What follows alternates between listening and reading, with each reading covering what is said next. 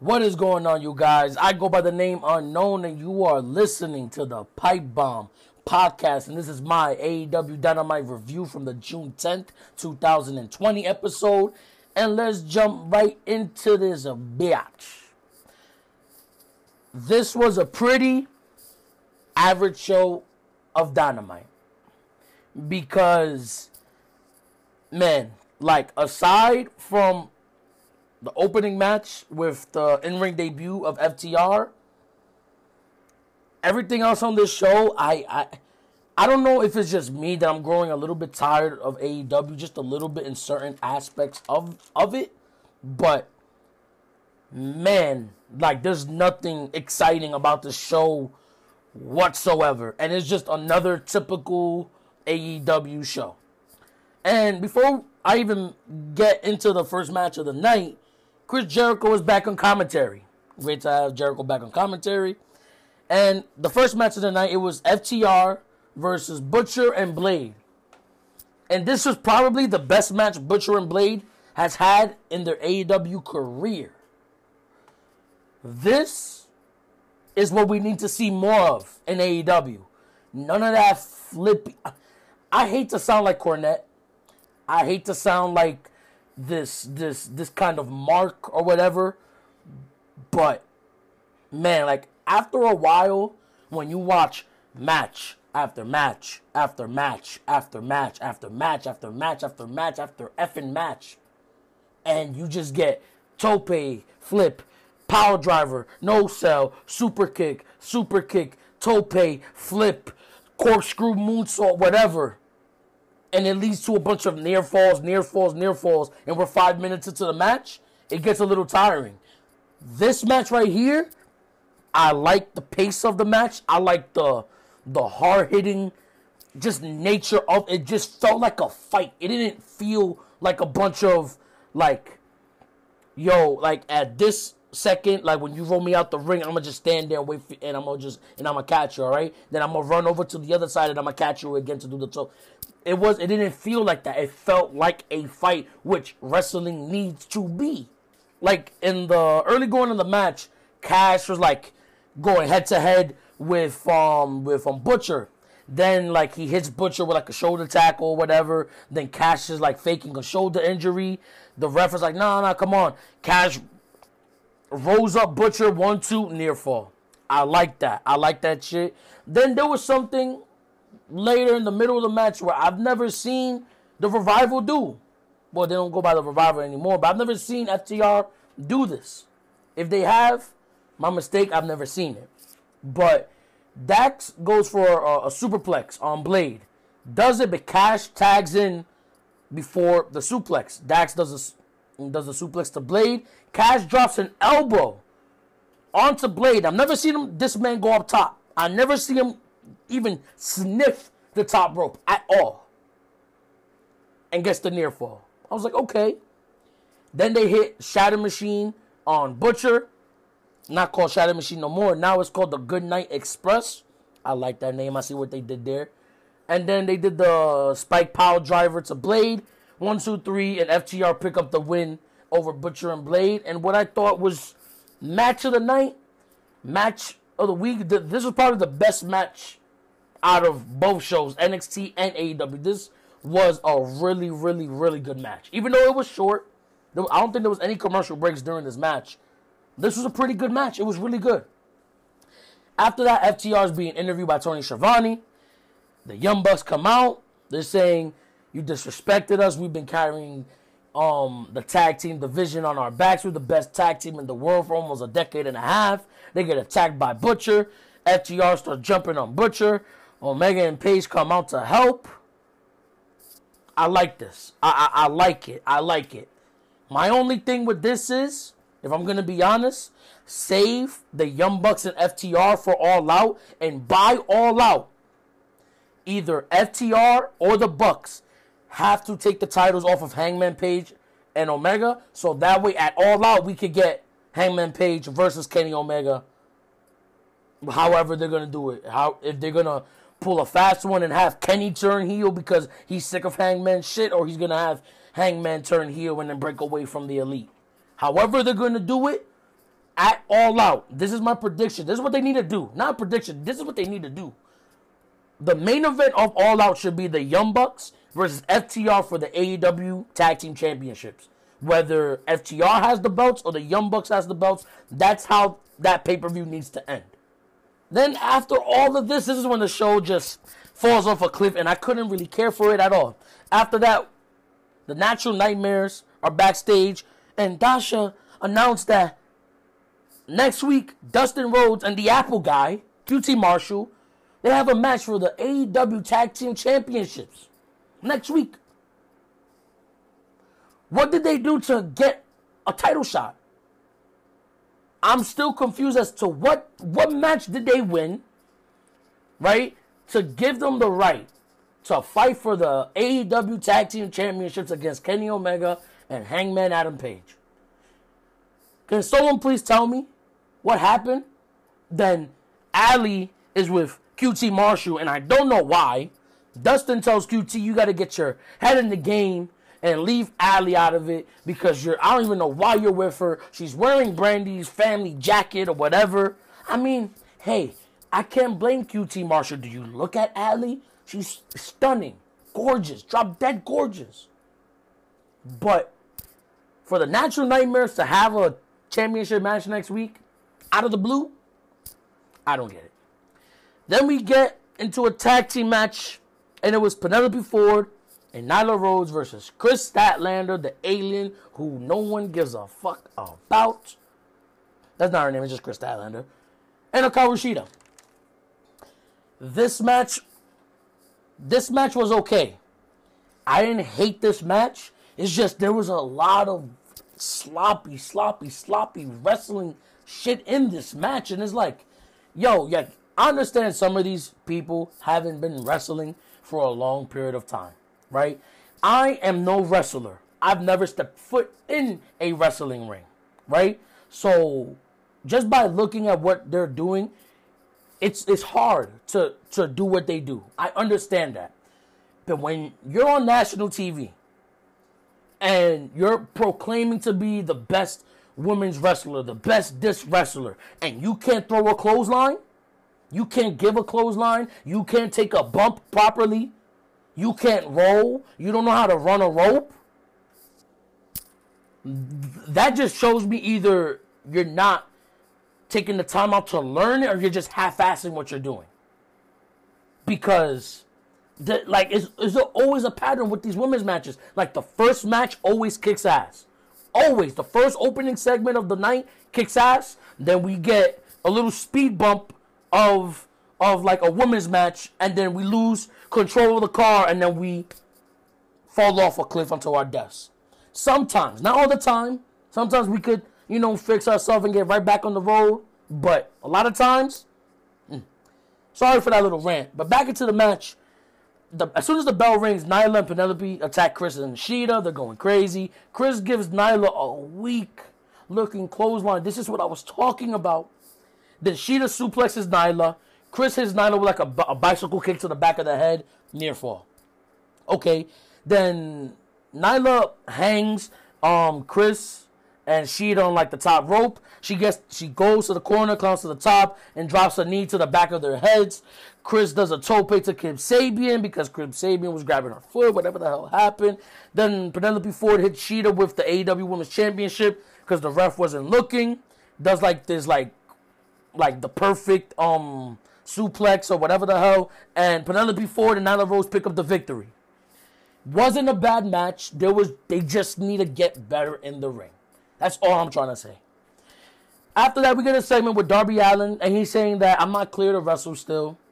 Then we get a cameo from Tony Hawk saying that, well, you don't need a doctor here to skate. So, to me, you're cleared.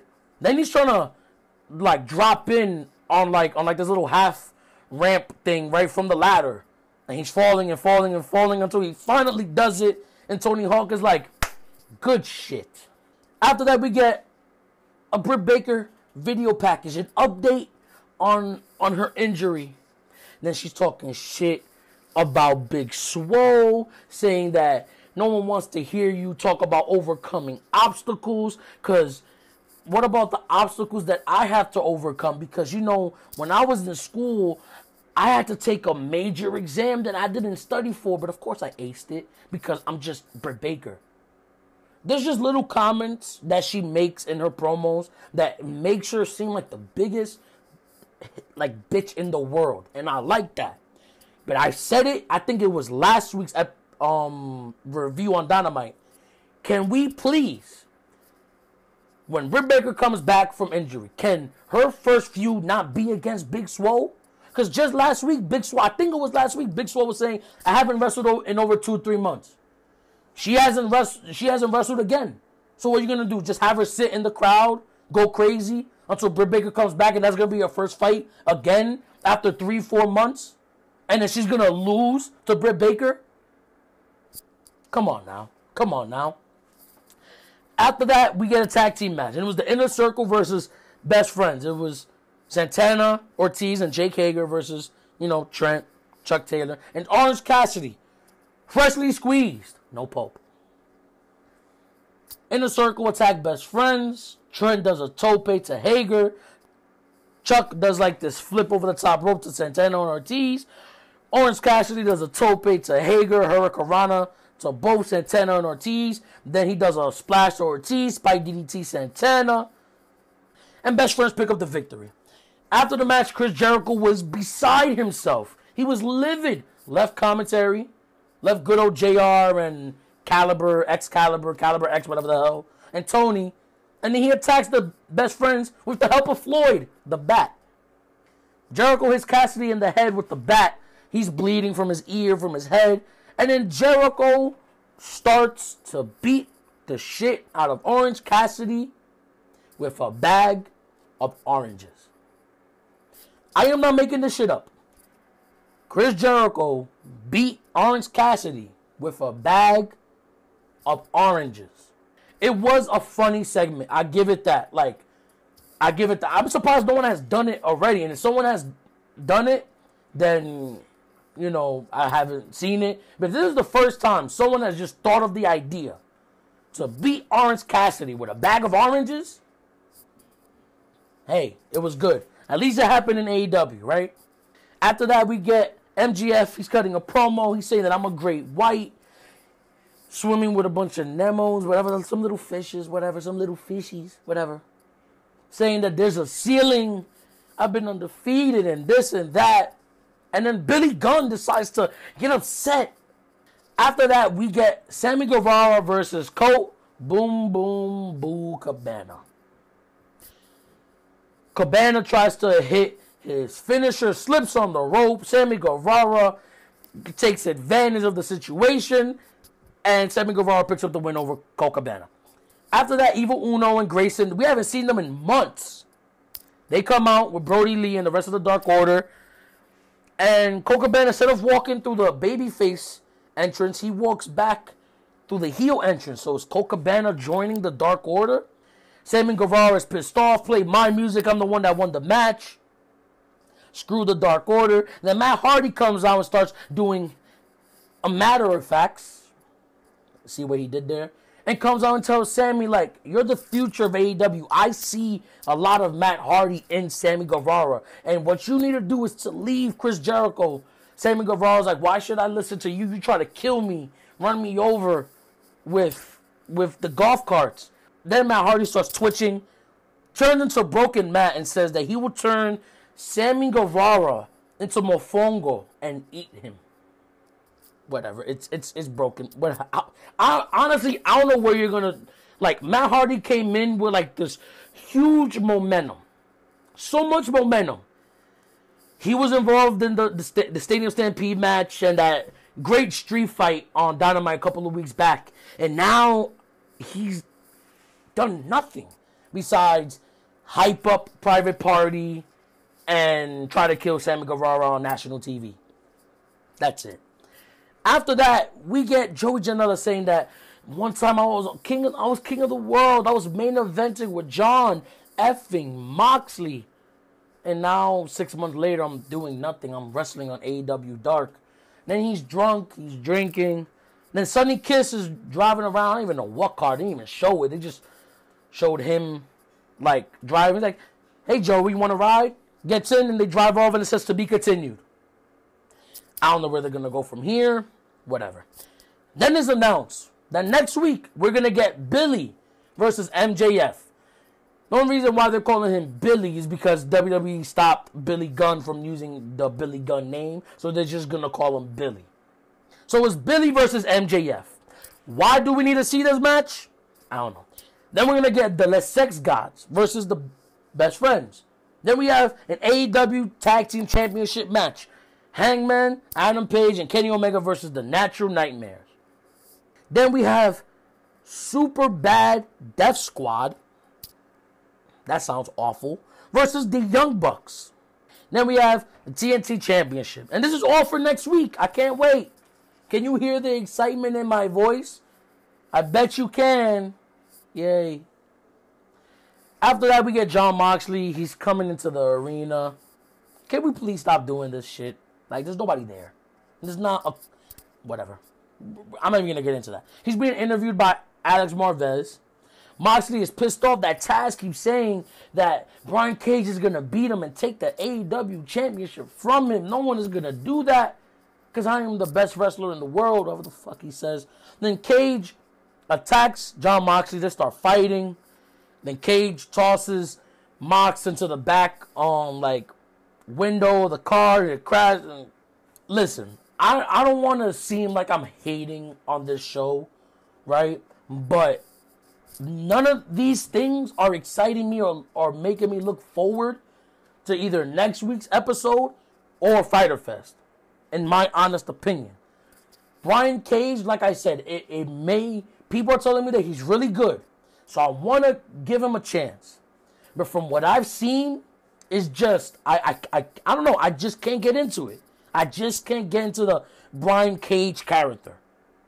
That's just me. Then we get into the main event for the TNT Championship. Cody versus Mark Quinn from Private Party. At this point, I kind of checked out. I was like, yeah, I don't really care.